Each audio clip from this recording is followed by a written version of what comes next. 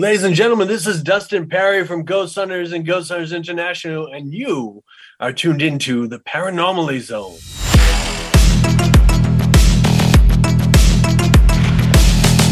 Look, I know the supernatural is something that isn't supposed to happen. It does happen.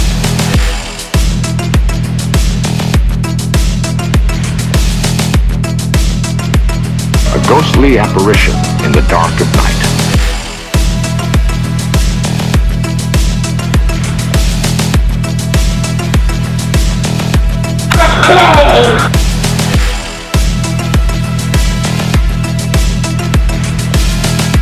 Human sacrifice, dogs and cats living together, mass hysteria.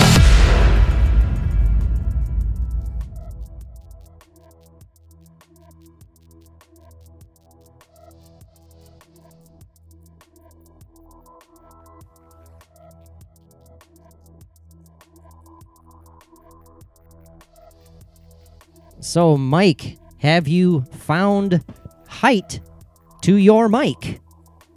My mic has been heightened. Oh. I put a brick under my Spock coffee mug that is holding my mic. You know, that would be good photo material to post on your Twitter page, like your professional mic stand. Mike's mic stand. It involves a Yeti, a brick, and Leonard Nimoy. So go figure that out. It does.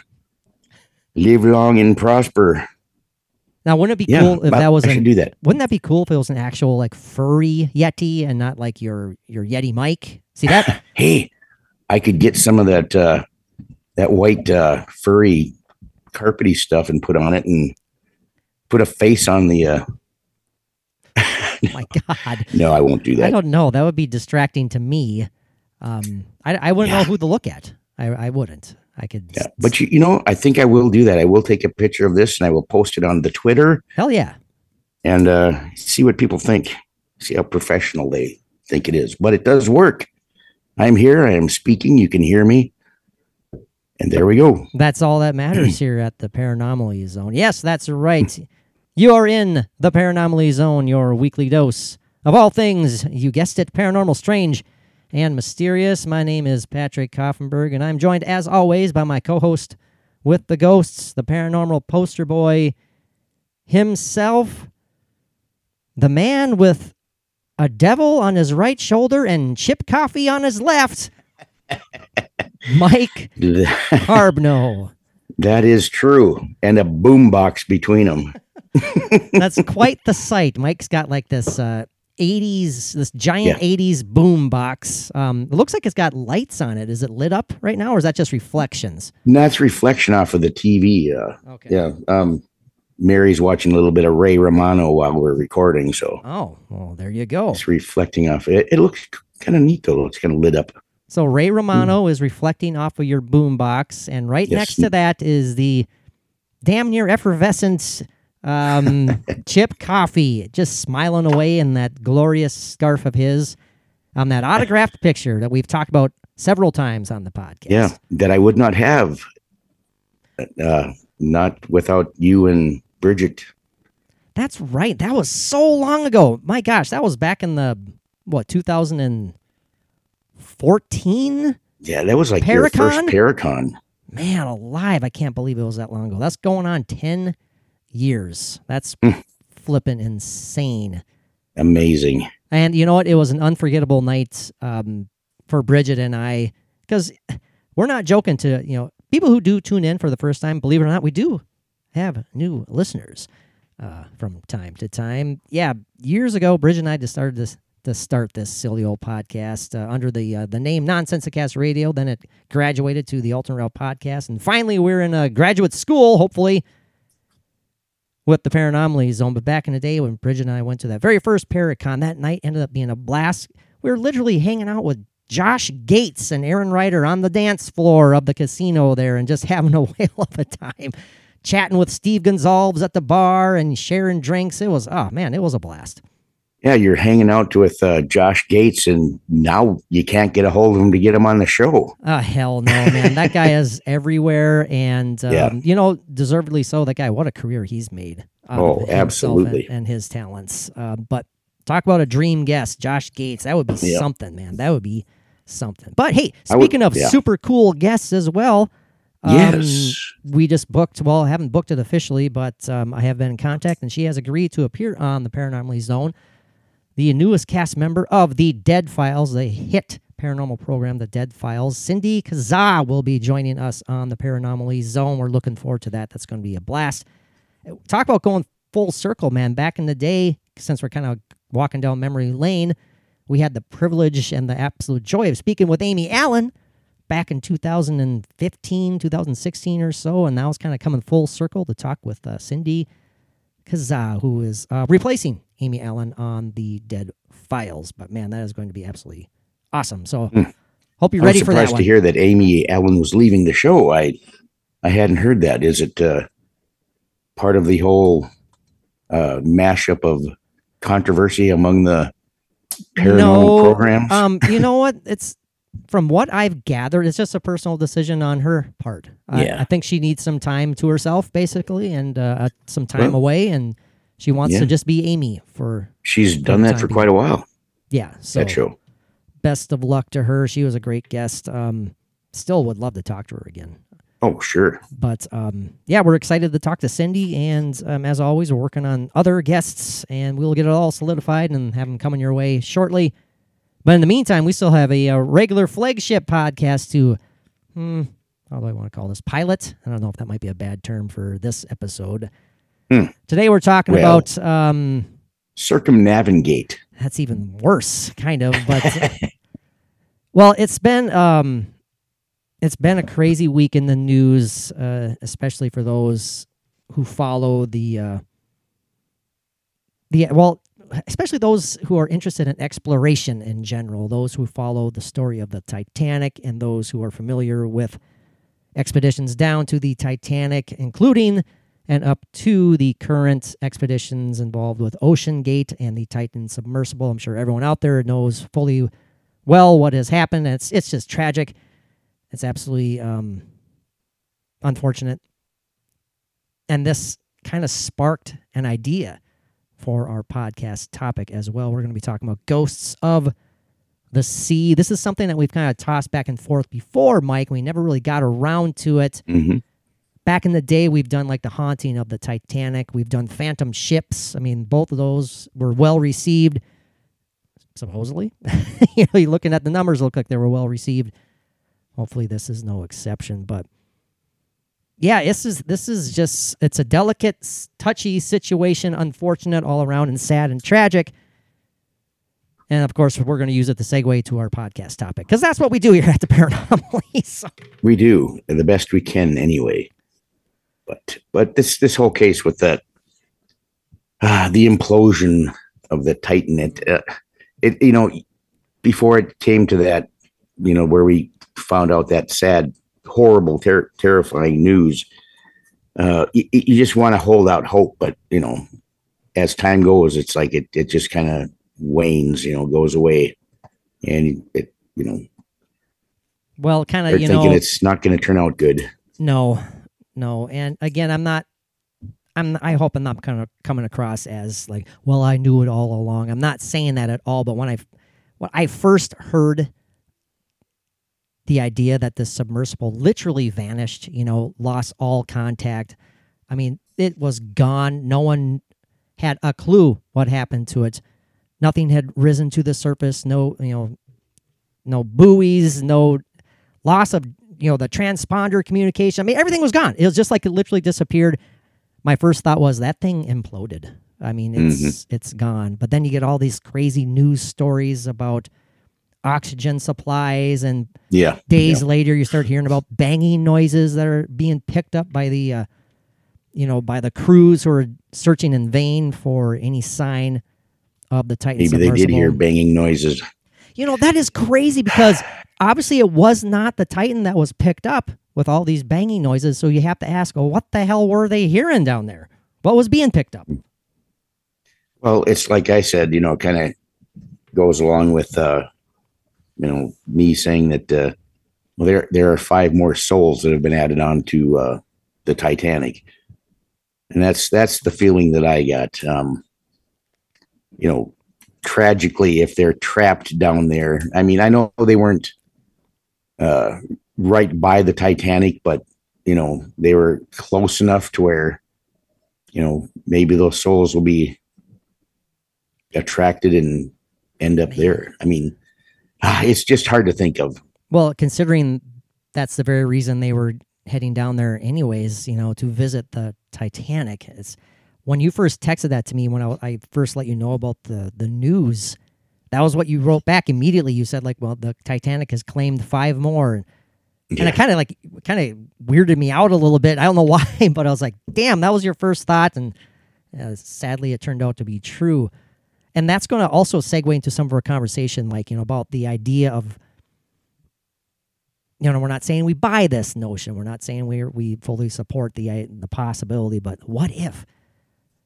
What if there is such a thing as such like a negative force in the earth, and in this particular case, a negative energy in that locale in the North Atlantic that is perhaps claiming lives of, the unfortunate souls who are in that area. I mean, it's bizarre. It's crazy. We're going to be looking into that idea as well. I mean, there's portals. We believe in the idea of portals. We believe in the idea of haunted houses, not necessarily, the house itself isn't exactly necessarily the haunted aspect. It's the land that is built upon, perhaps. So it's kind of similar in nature when I'm talking about like the area in the North Atlantic in this case. Crazy, perhaps, probably, but worth But why not? But why not? It's such a vast area. I mean, the amount of earth that's covered with the ocean and so much that's unexplored. Well, we're going to be going all over the place here, but that sparked another, a note that I wrote down, my professional notes right here, Mike. I got a whole page of gibberish. There's a lot there. Right here, right there. Written in all kinds of directions. Yeah, pretty much upside down, sideways, backwards. Only I can understand it. So you can write and do cartwheels at the same time, or just what? In case, you never know. You never know, right? Yeah, but just the idea of, what's the criteria for a ghost, right? Kind of the generic 101 of what is a ghost, what causes a spirit to linger. It's essentially like suffers a violent death on Earth, an unexpected death on Earth, and doesn't necessarily have a proper burial on Earth. That fits perfectly with victims of shipwrecks, victims of the sea, violent, unexpected, no proper burial, more than likely. I mean, makes sense. I mean, you would think of the ocean as being this massive graveyard of souls, not only of bodies, even though most of them decompose and they're gone. They're not there at all anymore. Well, true story. I know, but just the way you said it. Well, we eat sushi. I thought I was on a roll there for a little bit. The Mike says they get it. I'm like, okay, thanks for stopping me in my tracks. I appreciate it. I know, I'm sorry. That's okay. It is quite okay. So we'll be diving into all that. There's another damn horrible pun. Diving into Ghosts of the Sea. How many times am I going to be saying that this episode? Yeah. Well, you think of how many centuries there have been, sailing on the oceans and the seas, right, and how many shipwrecks in just one generalized area of the ocean along certain coastlines. I mean, hell yeah, there could be 100 shipwrecks right there. And how many ships are? I think it's estimated. I shouldn't even brought this up because I can't remember, but I know that the strip along the east coast of the United States, that is considered one of, if not the most covered, I guess you would say. The seabed is literally littered with shipwrecks that just, the coastline, just off the coastline is very violent waters. And many, many boats have suffered their tragic fates there, and the pilots and the victims have all suffered as well. I'm sorry, I was distracted by Mike. You were turning around. What the hell happened there? You scare me when you do that. Are you okay? Oh, now he's doing it again. He's yelling at Mike. He's such a brute. No, I was trying to. The phone was ringing, and I was trying to get it to Mary. And I just said you were yelling at Mike. I meant to say you were yelling at Mary. Yeah, I do yell at myself sometimes, I know but you do. I don't want to talk about that. I know. That's a whole nother episode altogether, right? It is, but anyway. And I'm also being distracted by my wonderful headphones right now. My left ear, I can't hear anything. All of a sudden, then it goes like, so it's good. We're on a roll here. We're going to fight through it, though. As long as you can hear me, Mike, right? Hey, loud and clear. Coming through loud and clear. I just can't hear myself, but that'll work. Before I forget, the Patreon page is no more. You don't have to worry about us going on incessantly plugging the Patreon content. We had a good time. We gave it the old 2-year college try. We can't thank everyone enough who did give it a shot. Thank you so much. It was definitely a passion project. We definitely had a blast. Lots of good material on there. Some of that material, if not all of it, will be making its way to our YouTube page. We're going to focus a lot more on YouTube content, some YouTube exclusive video content for sure. Coming your way as long as, Mike, you're up for it, right? Oh, absolutely. If anyone has any ideas or suggestions to what they want to see on our YouTube page, feel free to send it our way because we're going to do our best. We want to make it good. We want to make it worthwhile. Yeah. We need to just have some good feedback of if we should even be showing ourselves. I mean, we right. we do have faces for radio. I know. But I do have a quick update too. We have joining us today, Mike, a third co-host, if you don't mind, as I bring him on here. We've all heard from him several times throughout the years, but he wanted to join us tonight. He's probably going to leave before we dive into the topic, but I want to introduce everybody to Mr. Christopher Walken. Come on and invite him in, Mike. Say hello. Say hello. Okay. The guy's a legend. Acting legend. He is. I'm a big fan. All righty. Well, Christopher Walken, it's a pleasure to see you here, sir. May I ask you how you got here? I don't know. Okay. Wonderful. Would you care to tell us why you wanted to join us in person tonight? I got feeling for you. Oh. And we always had that thought because we always have the feeling for him. So yes. We know it's mutual. Now, okay, you got feeling for us. And you also said you had some ideas about how to improve the podcast. Why do you want to help us improve the podcast? I can't. Oh, well. Mm-hmm. Well, that's good to know. Well, it's awesome to know. I'm glad that he cares. I've always wondered and thought and hoped. Chris, you care. You got feelings for us. Can you describe to us in 2 words the quality of the podcast before you decided to join us? Turd pile. Mm-hmm. I saw that and one we coming. were afraid of that. Saw that one coming. Well, you do know, Chris, that we are trying to improve our content daily. We're going to improve our YouTube presence. You told us earlier that you actually went and watched one of our YouTube videos. What was your first reaction when you saw us on YouTube?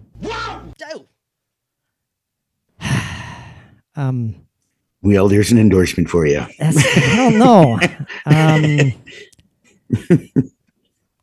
Chris, without giving away any industry secrets, what is really the true reason that you are here and you want to see us improve? I love you.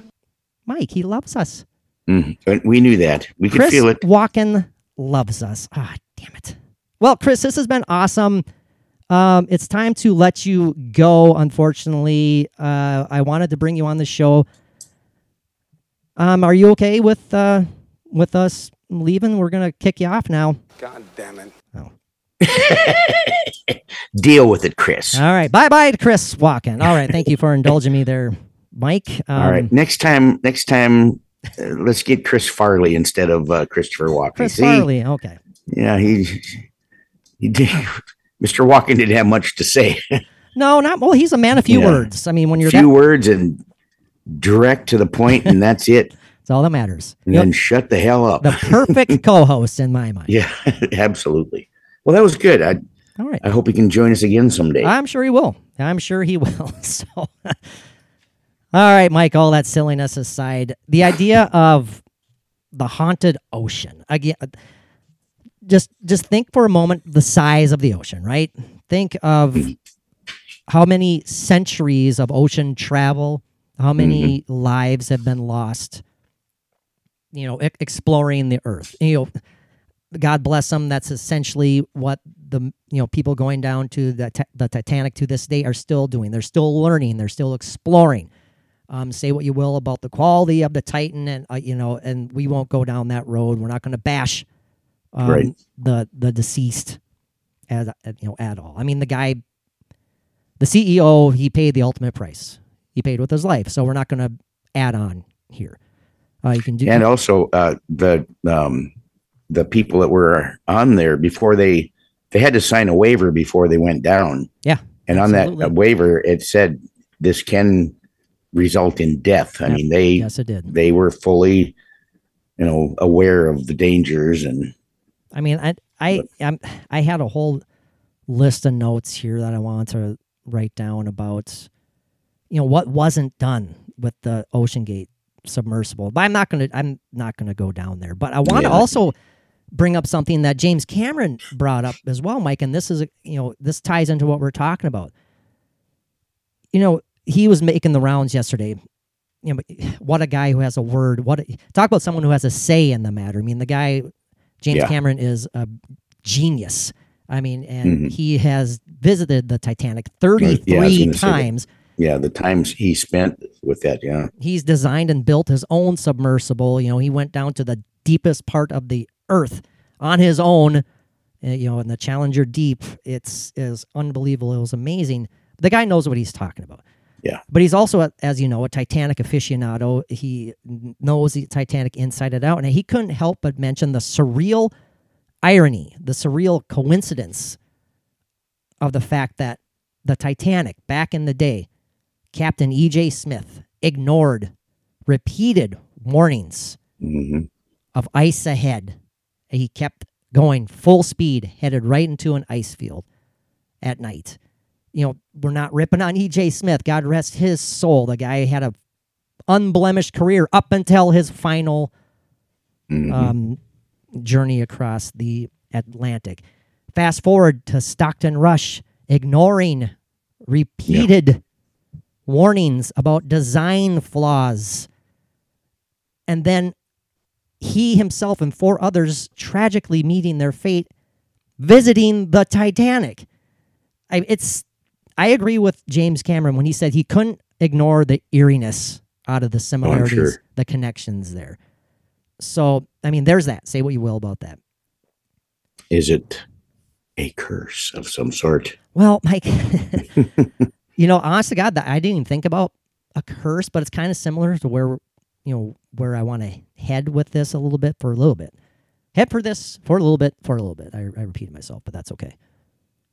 The idea of maybe that locale somehow, again, I'm not saying I buy it. I don't know if Mike does at all, potentially harboring some sort of negative energy that if you allow yourself, you could be heading into danger in this particular area. I mean, we've all heard of the Bermuda Triangle, for crying out loud. And say what you will about the Bermuda Triangle. What's going on there? Is this kind of a mini Bermuda Triangle going on there? The possibility is slight, but I have to throw that out there. There is the equivalent of the Bermuda Triangle. They have them all over the world. Areas. Alaska is a huge one. I mean, it's not an isolated incident. It's not an isolated locale, is what you're saying. I mean, this is right. The Earth, for gosh sakes. I was beating around the idea in my tiny little noggin earlier today. Sometimes we talk about brain the size of a walnut. Yeah, and the cranium looks like an orange on a toothpick, right? We got it. We know. We hear it all the time. He shakes his head too hard, and you hear it. Oh man, yeah, my neck snaps. It's not a pretty sight. It's like a It's like a baby's rattle. Anyway. So the idea of these locales being somehow affected by some sort of negative energy. I don't know if I buy into that, but I do perhaps buy the notion of the tragedy of the Titanic itself rendering its own aura of negative energy that still resides in that locale. How do you feel about that possibility, Mike? I like that thought. You think of the negativity that could have been generated by all the trauma and death. I mean, to us, that this happened a long time ago. You know, no survivors that are left that did survive the wreck. I mean, 111 years ago. To be exactly. Precise. I mean, now where was I going? You totally blew that out of my mind. 111 years ago, but the idea of the negative, the trauma that still resides. It can still be going on down there like it did. It could be replaying down there. I mean, not to where we can see it, but every soul that's there. And this is tragic to think about that they have to keep going through this. But what if there's there's something that's trapping them there? You can go in a lot of different directions. You can theorize or speculate a lot, but if you're talking about a negative energy coming from that and causing its own aura or whatever in that location, absolutely. I don't see why not. You know what just popped in my little noggin again, Mike? No, not circus music. But the idea when you said it's horrifying possibility of them being trapped at that locale, trapped at the wreck. I think we've talked about before in the past the possibility of spirits. I'm doing the air quotes here, ghosts residing in different forms, having a separate essence in different locales. Let's say Ida and Isidore Strauss, two of the famous victims of the Titanic. If their soul was trapped on the wreck, would it just be one version of their soul, while another version of their soul maybe perhaps is lingering in the comfort of a family home somewhere? They visit their relatives. They visit their, the generations who have followed. What do you think about that possibility? Is that too much to even consider right now? Why can't it be couldn't that be considered of spreading the energy around? I mean, the reason the reason that I struggle with the idea of some being trapped at the wreck is because it just comes down to simple good and evil people. I don't like the idea because a lot of good people suffered their fates on the Titanic. Why would they be doomed to roam those decks still?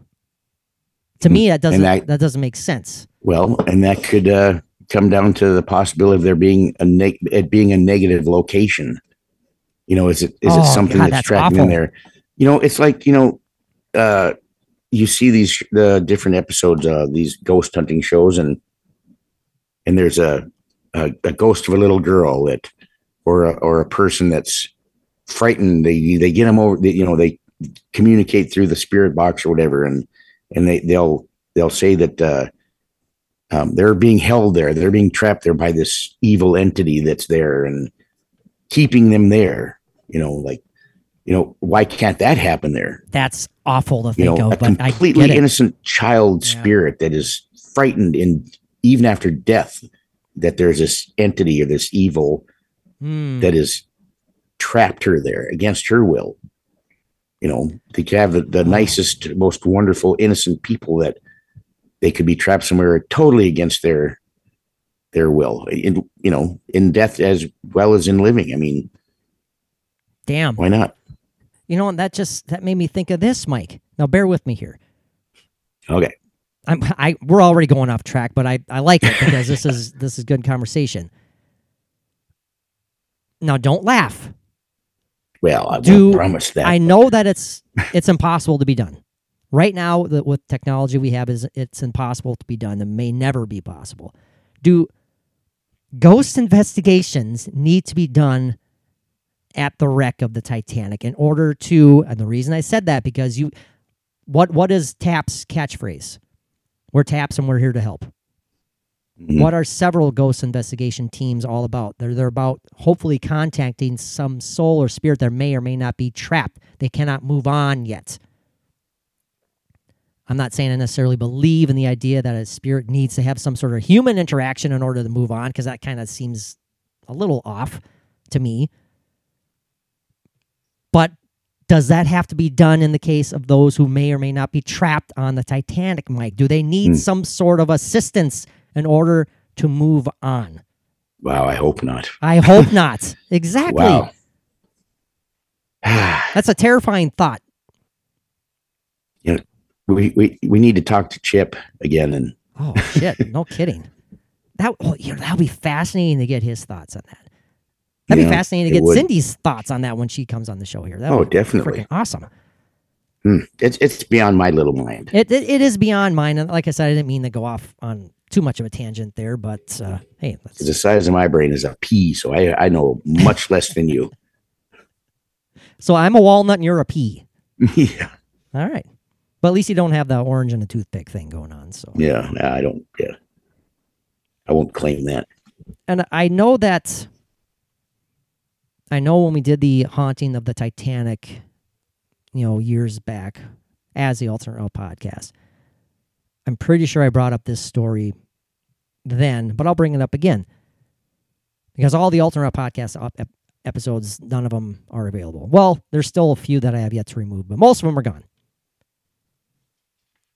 The author, Charles Pellegrino, he's author of an awesome Titanic book, Farewell Titanic, that I've listened to and read so many dang times, it's ridiculous. But he was part of the Russian Mir sub investigation with James Cameron back in the early 2000s. And upon his visit he made a few dives with James and the other experts. And upon their visit to the stern. Now, the stern of the Titanic is obviously it's broken away from the bow. The Titanic's busted in two. The stern is an absolute wreck. I mean, no pun intended there. It's barely recognizable. And it was barely recognizable when it was first discovered back in 1986. It was like, well, we know that's the stern, but it's in shambles. Just because of how it descended and it started spinning out of control and the forces were just blowing everything apart and it was goner. Yeah. But Charles Pellegrino wrote pretty extensively about his visit to the stern, his experience when they're visiting the stern, about, when they had visited the bow section, everything was fine. He didn't feel any different. I mean, it's always a fairly terrifying experience being down there, obviously, because as we mentioned earlier, you could die at any flipping moment. If the submersible doesn't nowhere to go. If the submersible doesn't implode, you could get trapped on the wreckage, and there's any number of things that could go wrong. Visiting the bow, nothing happens. The moment they get to the stern, Mr. Pellegrino starts feeling nauseous, and he starts feeling this overwhelming sense of sadness and anguish, so much so that he had to turn away, and he couldn't go anywhere. He's down in the sub. He needed to basically get as far away from seeing it as he could, because he was overwhelmed with emotion and feeling to the point, like I said, that he got nauseous and almost got sick. Now, he writes in his book, and this is coming from a guy he's basically agnostic. Kind of towards the end of the book, so many weird, eerie coincidences happen to him personally that he questions maybe there is something out there. This was perhaps one of them, because of the idea of where did most of the last final victims of the Titanic, where were they when the ship was sinking? Where were those people when they were the most terrified? Yeah. Were right waiting there. to die. They were on the stern. They were trying to stay above water as long as they could. That's the last place that they could run to Yeah. until it ran out. So long story short, I believe he was affected by the terrifying traumatic energy that was left imprinted on that stern. Do you think that that's a stretch? No, it's not a stretch at all. I think that makes a lot of sense. And he's sensitive and empathic, and he's feeling that. He's feeling what he was experiencing, what those people were feeling at that time. That energy is never going to go away. It won't. No. Yeah. How would that dissipate? No. That's kind of why, again, as silly as it sounds, doesn't need to be exercised somehow. But it's impossible. Well, you don't have to be there on the ship, I think, to do that, to help pass people over. I mean, especially if you have somebody that has the energy and the talent and the ability of, you get people together like Chip Coffey and these, the psychics that are so knowledgeable and know what they're doing and have a definite talent, and just band together and do a mass, release for these people from where we're at. That's an awesome idea. Has something like that ever happened, Mike, to your knowledge? No, not that I've heard of, but you never know. What a great idea. Why? That would be pretty flippin' interesting to see what the heck happens. Yeah, and have a few remote viewers there to keep an eye on it as it's happening. Yeah, and we're not talking all psychics, because let's just face it. I mean, there are frauds. Of course there are frauds. Oh, absolutely. The world of the psychic is littered with frauds. People who just want your buck. People who are, who are basically acting like vampires and feeding off of the traumatized and the bereaved. Yeah, like an ambulance chaser. Hey, great way of putting it. Which is unfortunate. Like Michael J. Fox, was it in The Frighteners? Hell, I don't know. I've never seen that, Mike. Oh, you got to see it. Damn it. I've always liked the Arlie name. Ermy is in it, and everything. Arlie Ermey's in it? He plays a ghost of a drill sergeant. Oh, it's awesome. Wait a minute. How the hell did he know how to portray a drill sergeant? Well, it's a good question, but I think it goes back in his history somewhere. Well, as like the great Norm Macdonald once asked Molly Shannon, who was portraying Courtney Love on SNL when Courtney was making the rounds after her role in the movie The People versus Larry Flint. Norm flat out asked Courtney, how in the world did you know how to portray a heroin addict? Norm Macdonald, sorry. Bam, bam, bam, bam. Yeah, you get it. So, yeah. I apologize. Should we take a break after that one? I'm kidding. Igor, should I delete that one? Igor? No. Okay, fine. No. A little late to the trigger there, Igor. You got to get on the stick here. Yeah, he might get fired. I might have to replace him. No. No. Well, that's right. We were going to do that for one episode. You were going to be the soundbar. Yeah. I don't know. See, that's a terrible. No, that sounded like Christopher Walken after he inhaled helium. Yeah. Actually, that sounded like Christopher Walken doing an imitation of Patrick. Thank you very much. And the only reason I said that is because I know you'd think it. Oh, man. Dun, dun, dun, dun. Yeah. Thanks, Mike. I have joined the likes of Norm Macdonald. Oh, I'm looking at my notes again. I'm sorry, real quick. I forgot to mention, I did say that we're moving a lot of our stuff to YouTube. We're going to be having a lot more video content created. So please go subscribe to YouTube. We'd love to build that community here. But the last video I did post, I should say, was our Sally House little 18-minute video that we filmed when we took a break there at our time at the Sally House, kind of give an update for our then Patreon subscribers.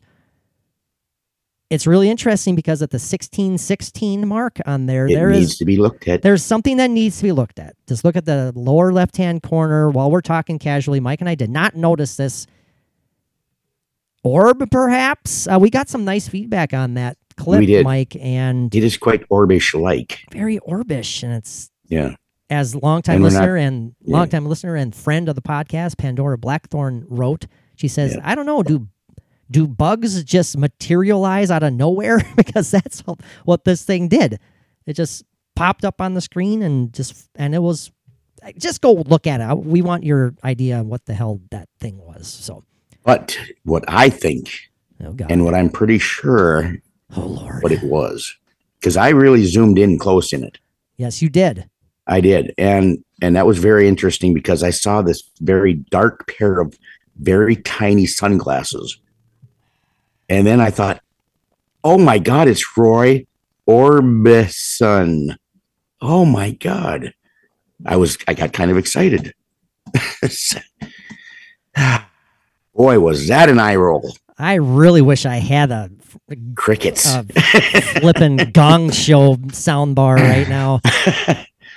Well, I'm no Gene the dancing machine. No, or nothing, I want to but know how many crying of our out loud. I want to know how many of our listeners know who the hell Roy Orbison was.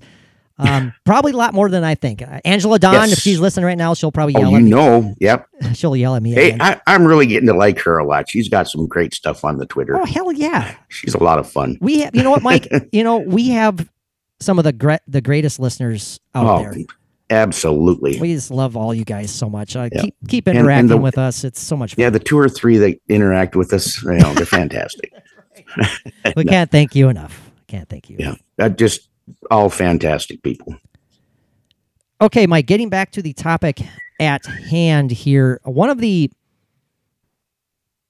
topics that we had covered, again, as the Ultra Raw podcast, was the idea of phantom ships or ghost ships or haunted ships. That's a whole nother idea of ghosts of the sea altogether, but it's something that's just as fascinating, just as creepy, just as eerie. To me, it is. And it's something that is out there. And when we say ghost ships, we're not talking about the literal abandoned ghost ships, because that's technically the definition. That's how that's what it equates is when you say ghost ship, you're talking about like again, an abandoned empty vessel that's floating out in the middle of the Pacific. And there have been ships like that have floated for decades, and then they show up and and they'll go aboard, and it's like things are there like they just left and things like that. Yep. The sails are still set, a lot of great stories like that. The log books are missing, the lifeboats are missing, but the ship is still fully intact. And it's like, what the hell happened? Pirates, perhaps? The pirates doesn't really necessarily make sense.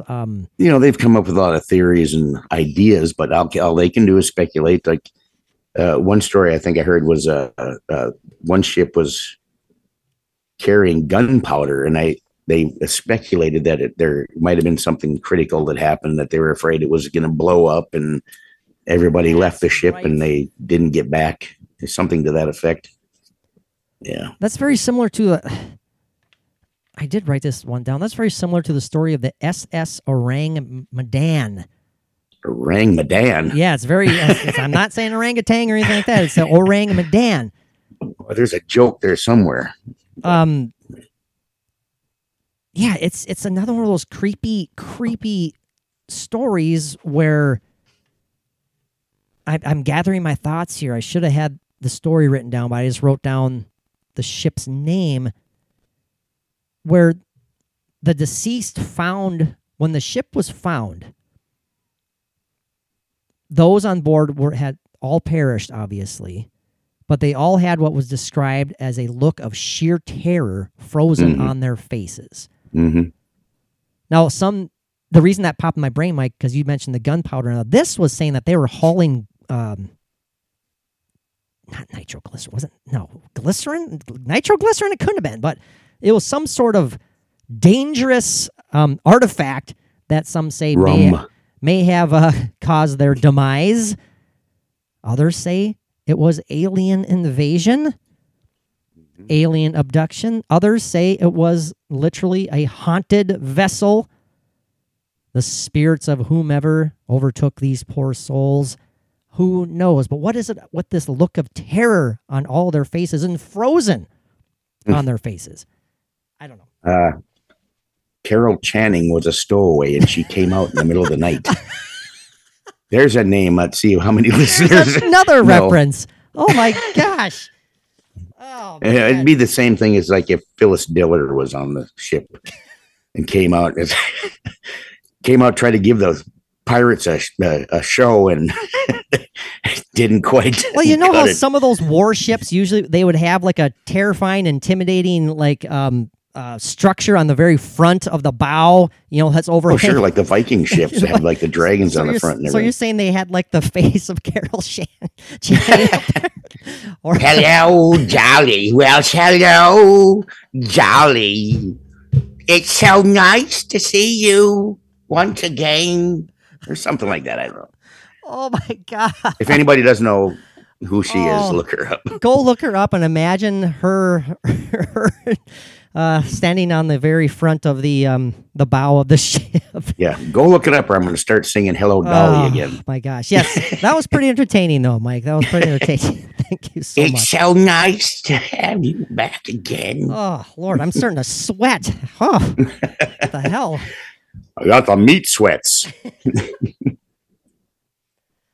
Now, this is something that I had written down, Mike. The idea, I said, ghosts of the sea. I have that written down. And then I say, as living memories / dreams kept alive. Now, what I meant by that is it possible, in your mind, and I could give my 2 cents about this as well. Is it possible that ghosts, I'm doing the air quote again, spirits, I'm doing the air quote again, can be, not saying that's what they all are, can be manifested through the memories of the living? You know, let's go to the bereaved, perhaps. They're recently departed. They are heartbroken. They're devastated. And for however long they live through their memories, they bring their loved ones back. They experience them through their memories. Sure. Do those memories, can they be powerful enough to actually produce a physical manifestation known as a, air quote, ghost? Yeah. The mind is something that we don't understand totally. And I mean, why not? It sounds like a Night Gallery episode. Oh man, I love throwing these mind benders your way. But I think that we all know that you're open-minded to everything. I'm open-minded to everything. Sure.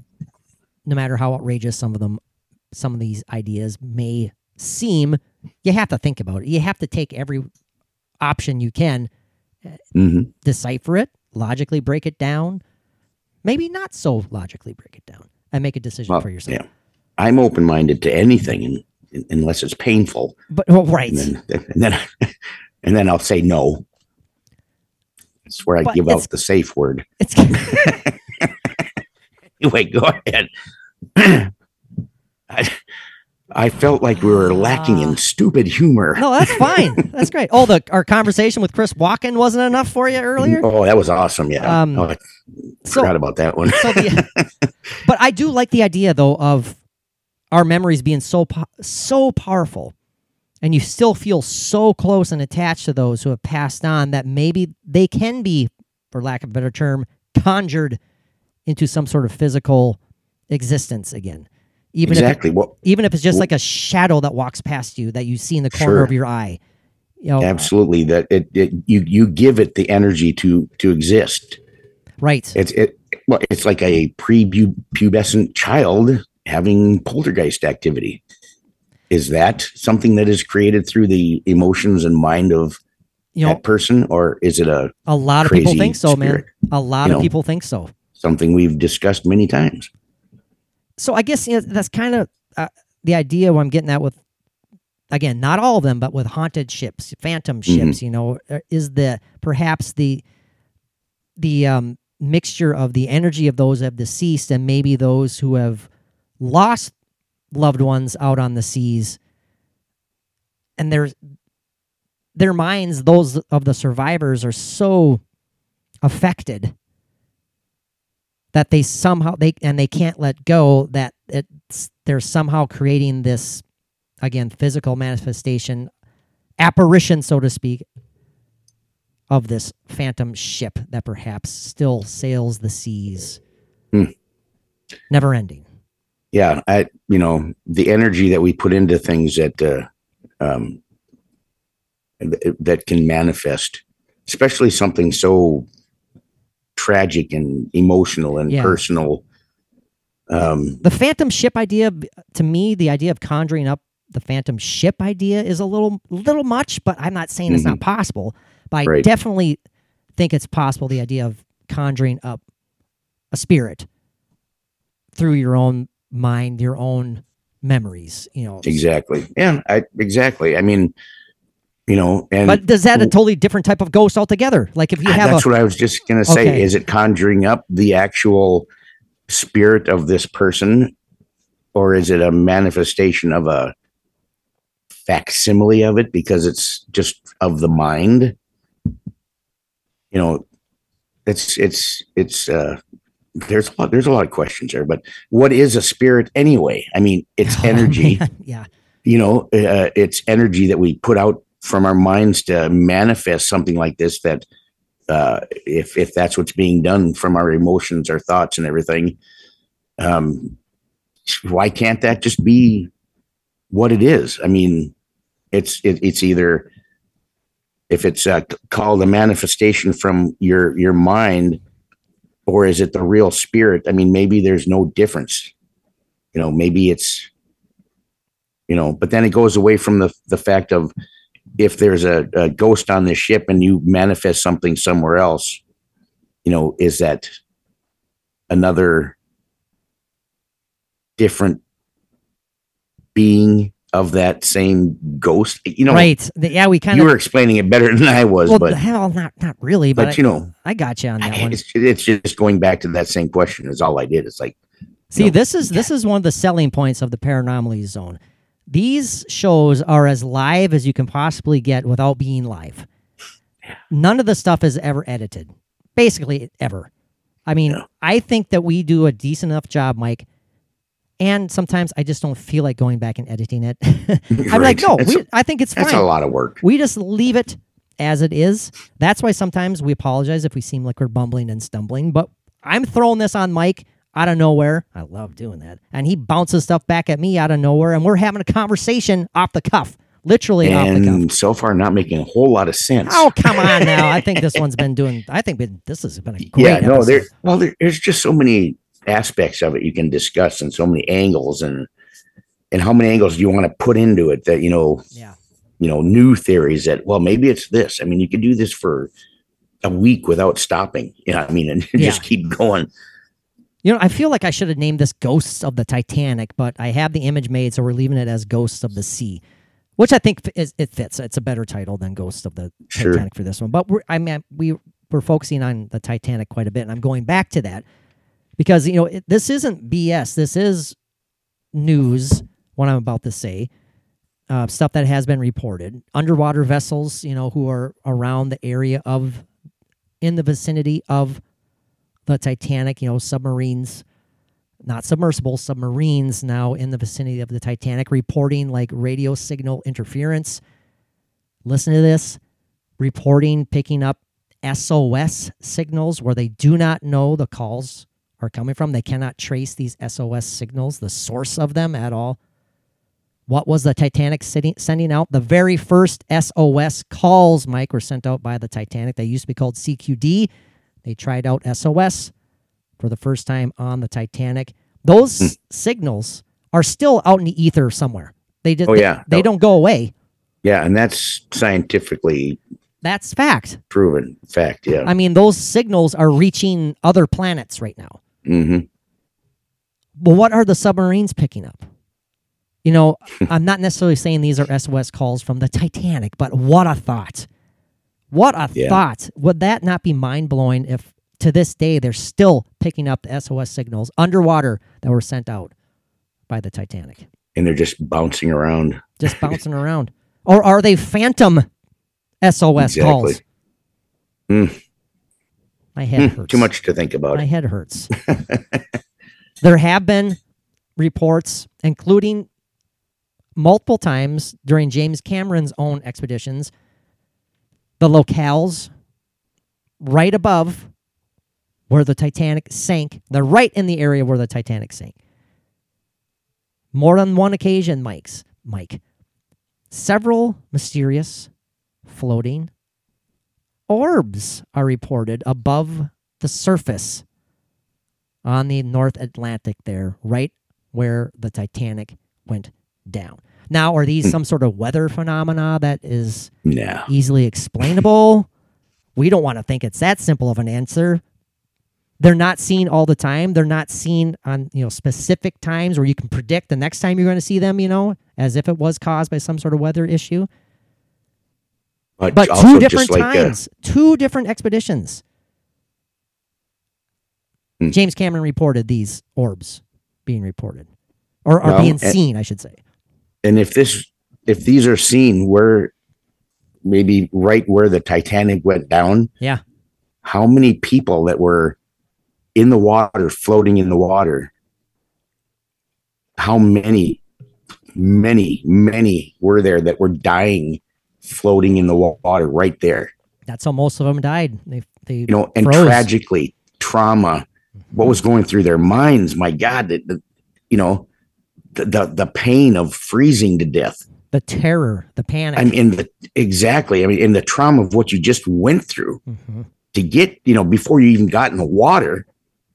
I mean, that energy, why isn't that energy haunting their place of death like it does in a house or in an asylum or in a, 100% agree. Why wouldn't it?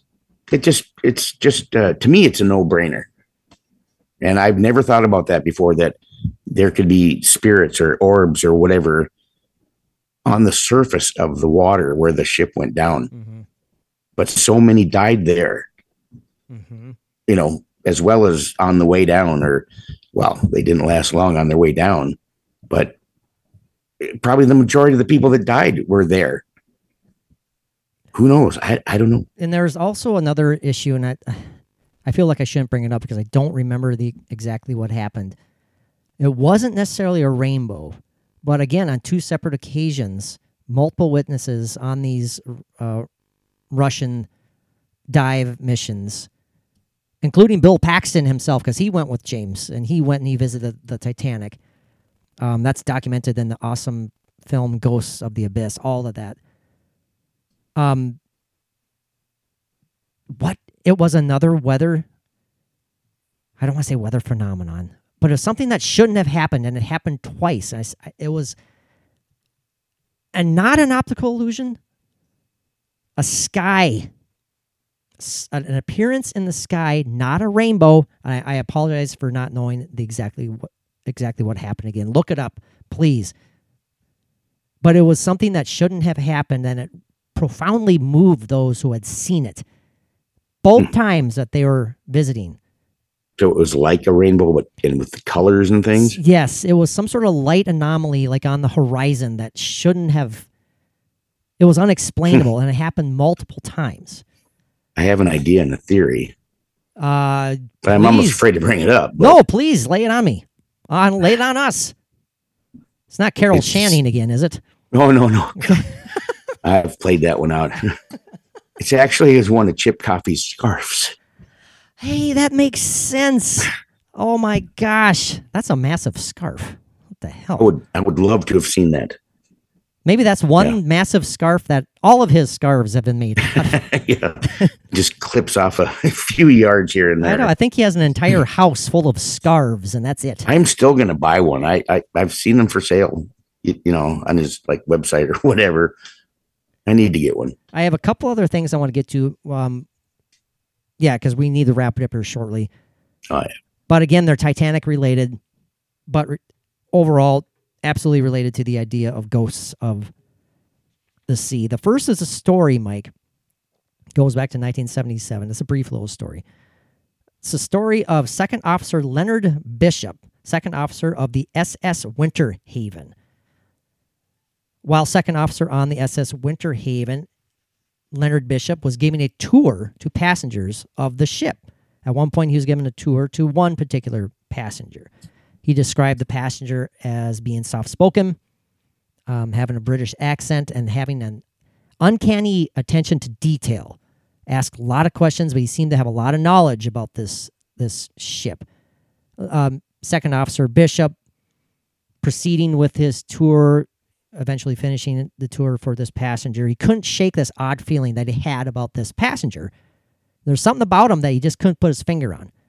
Then years later, by chance, he was shown a picture of Titanic Captain Edward J. Smith, and he says, that's the man that I gave a tour to on the SS Winter Haven. He still don't know who he was, and the gentleman who showed him the picture says, that's impossible. That's Captain E.J. Smith, and he died on the Titanic in 1912. Just a story or something else to it? I love stories like that if it's just made up, but I don't know. I think that's cool. That's one of those things where you would just love that to be true. You know, and I did a little bit of search on it. I didn't see anything that said it was a blatant, just fake story. That's all I can say about that. I don't know. I would love to think that it's true. But it just can't be corroborated, of course. Right, exactly. Unless I hunted down Second Officer Leonard Bishop, but who knows if he's even alive anymore. Now, a second side of a similar story, Mike, again related to the Titanic.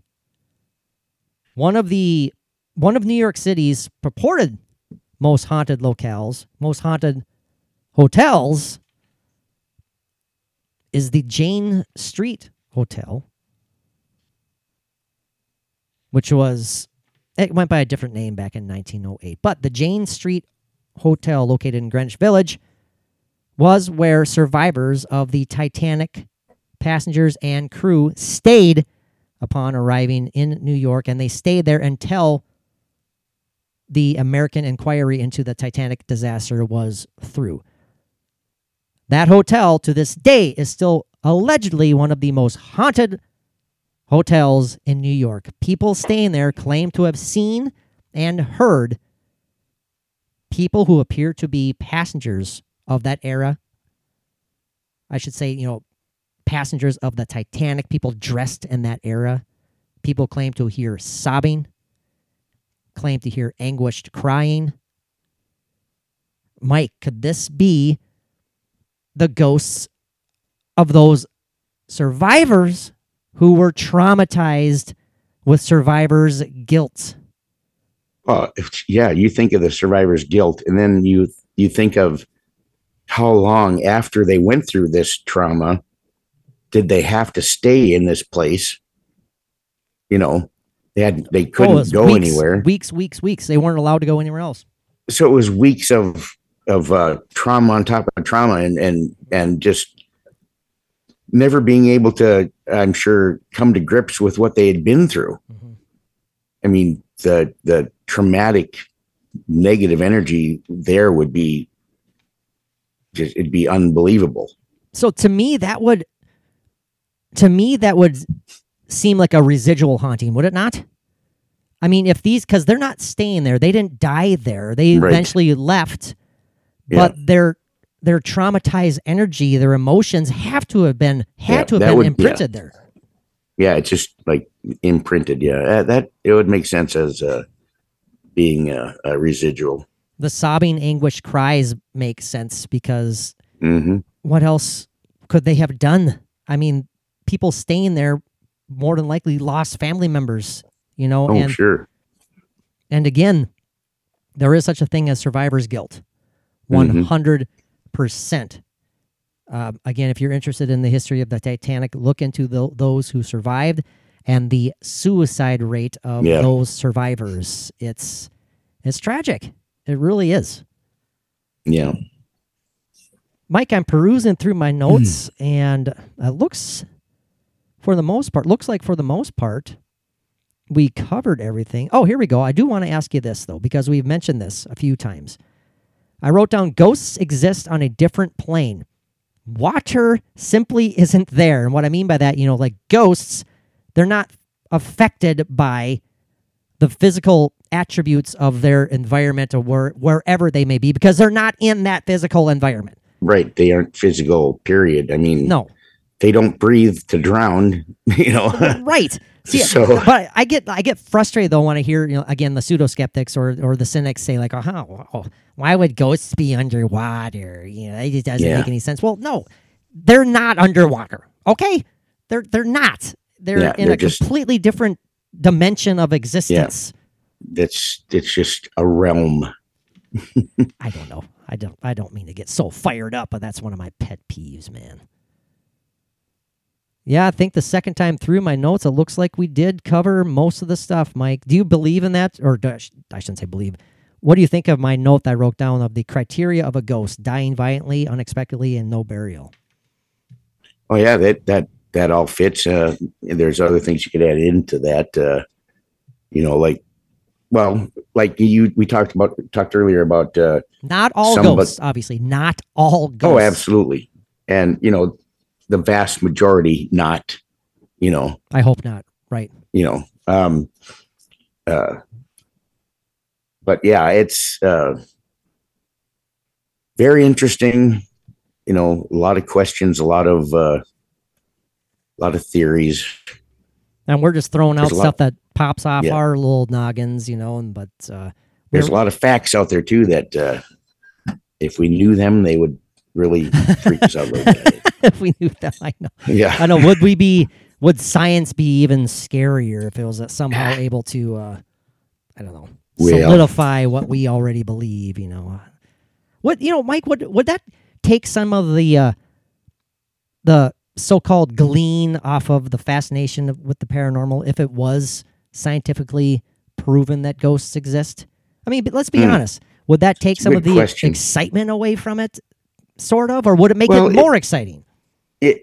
It would take the excitement of trying to figure out the unknown. I mean, it's like when you don't know, you can use your mind to make it as big as you want when it might be something that's really nothing, Sure. And I'm not saying ghosts are nothing, but boy, with our mind, we can, it's like when we're at the Sally house. I mean, if we let our minds go, we could have been seeing all kinds of things. I mean, God, that's such a great point. That is such a great point. I still kick myself, Mike. And don't worry, we're wrapping it up here. It looks like you're getting jittery. So, oh no, I'm good. Oh, okay, good. I'm still kicking myself though. When we first pulled in there, I mean, you were so excited, and we get in there, and you're like, "Don't you feel that? Don't you feel that?" And I just go, "No." I mean, I wish I would have just let myself go. Yeah. I think, in hindsight, I think I was a little apprehensive, and I didn't necessarily want to start letting myself go. I didn't want to get freaked out by anything at that point. But now it's like, damn it, you bastard! Why didn't you just let yourself go? Because I was feeling excited just like you were, Mike. But I was like keeping it intact or whatever. Yeah. That's true. Not intact. There's times when I'm like that at home here. Even it's like when I get up in the middle of the night, which I do many times during the night, every night. I'll go out in the kitchen to, get something to drink or whatever. And it's so quiet, and I'll turn the radio on in the kitchen because it's like, I don't want to hear anything. Oh, gotcha. Yeah. I actually do that. And I did that last night and I've been doing it more lately, but it's like, there's times when I just have it dead silent. I'm making a piece of toast or something at 2:00 in the morning. And I'm like, it's like you need I'm listening. something. I'm listening, and a lot of times it's nothing. There's nothing there. I don't hear anything. But then there's those times where it's like, I don't even want to try and hear anything. I just want to go have some toast or have something to drink, and then I'm going back to bed. Damn, that's so interesting to me. Maybe one of those moments when you feel like that. Maybe that's one of those times you should turn on the digital recorder. If there's leave it on the table and just like say, You never know. I don't know. Maybe there's something that's causing you to feel like that. Yeah, that could be. Yeah, that could be. So how are you going to be? How are you going to handle the Velisca house? Oh, it's going to be tough. That's going to be tough. I won't lie about that. I'll probably have some emotional moments there, but it'll be great though. I mean, it's every bit of it will be worth it, especially getting you in the attic and just holding my knee against the door. Oh man, Mike, we need to get some while we have everything recording. Obviously, we need to get another viable and reliable working set of good quality walkie-talkies. Yeah, one of us up in the attic by ourselves, the other one, I don't know, down outside in the barn or downstairs or something, and keep in touch. We both maybe need locked to be doing in the car. in the safety security of the car. Oh man. When we go there, that might be a time where I feel like I need to take some sort of protective device. I'm not talking like a violent protective device. I'm talking about something personal, like a. Yeah, and I hope you're not talking about condoms either. Not that either. No. Of course not. No, get your mind out of the gutter there. Get your mind out of the gutter. No, I didn't. Like even though. Hey, I thought it was just me, you, and I go. No, I don't know. But I'm not talking. Just as an example, like I'll take a vial of holy water with or something. You know what I mean? Anything. I don't know. I feel like I might need to take something. Do you still have those crystals that I gave you? I have all mine. I brought them to the Sally house. Damn. Yep. I might have to do that as well. Well, Mike, any final thoughts on this? I know it's a large subject. It's a vast ocean. Literally, it's a vast ocean of possibilities and ideas, theories, beliefs, non-beliefs. I mean, what is going on? There has to be energy trapped in there. There has to be energy that isn't necessarily trapped, obviously. I mean, it's the largest portion of the earth by far is the ocean. By far. How many thousands, potentially millions, have perished on the ocean? There has to be some sort of energy, Mike, that is still there. And what form that energy takes, we don't know necessarily, but I think something's going on in several different places, if not the entire ocean. Yeah, absolutely. I totally agree. Now, after this episode, do you want to go for a cruise? Go for a cruise? Well... I'd like to go for a good Norwegian cruise. You want to hop on check out the fjords, the Oasis of the Seas, those ships that are like the size of a small town. Well, yeah, I tell you, it was hard enough for me. Well, it was not that it was really hard, but I had some uncomfortable moments of looking out the plane and looking down, and just as far as you can see, even up in a plane, all you saw was ocean, water, like flying over the ocean. It was just, it's intimidating. The thought of that is like, boy, this is just a plane. This is just metal flying in the air, and we're in the middle of nowhere oh my God. Yeah, it's crazy.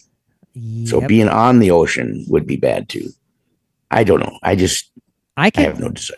I could handle being on a ship way easier than flying over the ocean. I'm terrified of flying. I've done it once. I love to fly. I was basically forced to do it, and I don't ever want to do it again. Even though if I want to travel the world, I have to. There's places I want to see. There's places you want to see. There's places Bridget and I want to go so bad, but you have to fly. Some of those you can only fly.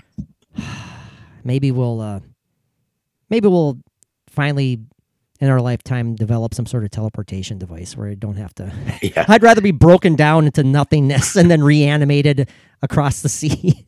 And then end up being Patrick Fly. Patrick Fly, exactly. Or like, or like President Scroob in the Spaceballs with my ass backwards. It'll be on the front now. Anyways, Mike, this has been a great discussion. Thank you for making this work, buddy.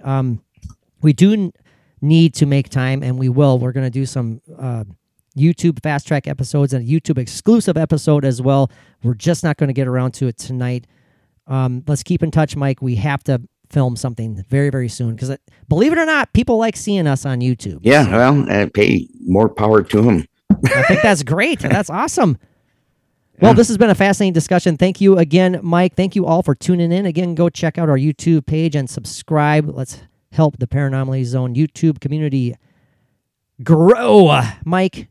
And we got some great guests coming up. Remember? Awesome guests coming up. The podcast is just beginning, boys and girls. Mike, until next time, what do our family, friends, Paranormally Zone Loved ones. loved ones, there you go. What do they need to do? Peace out.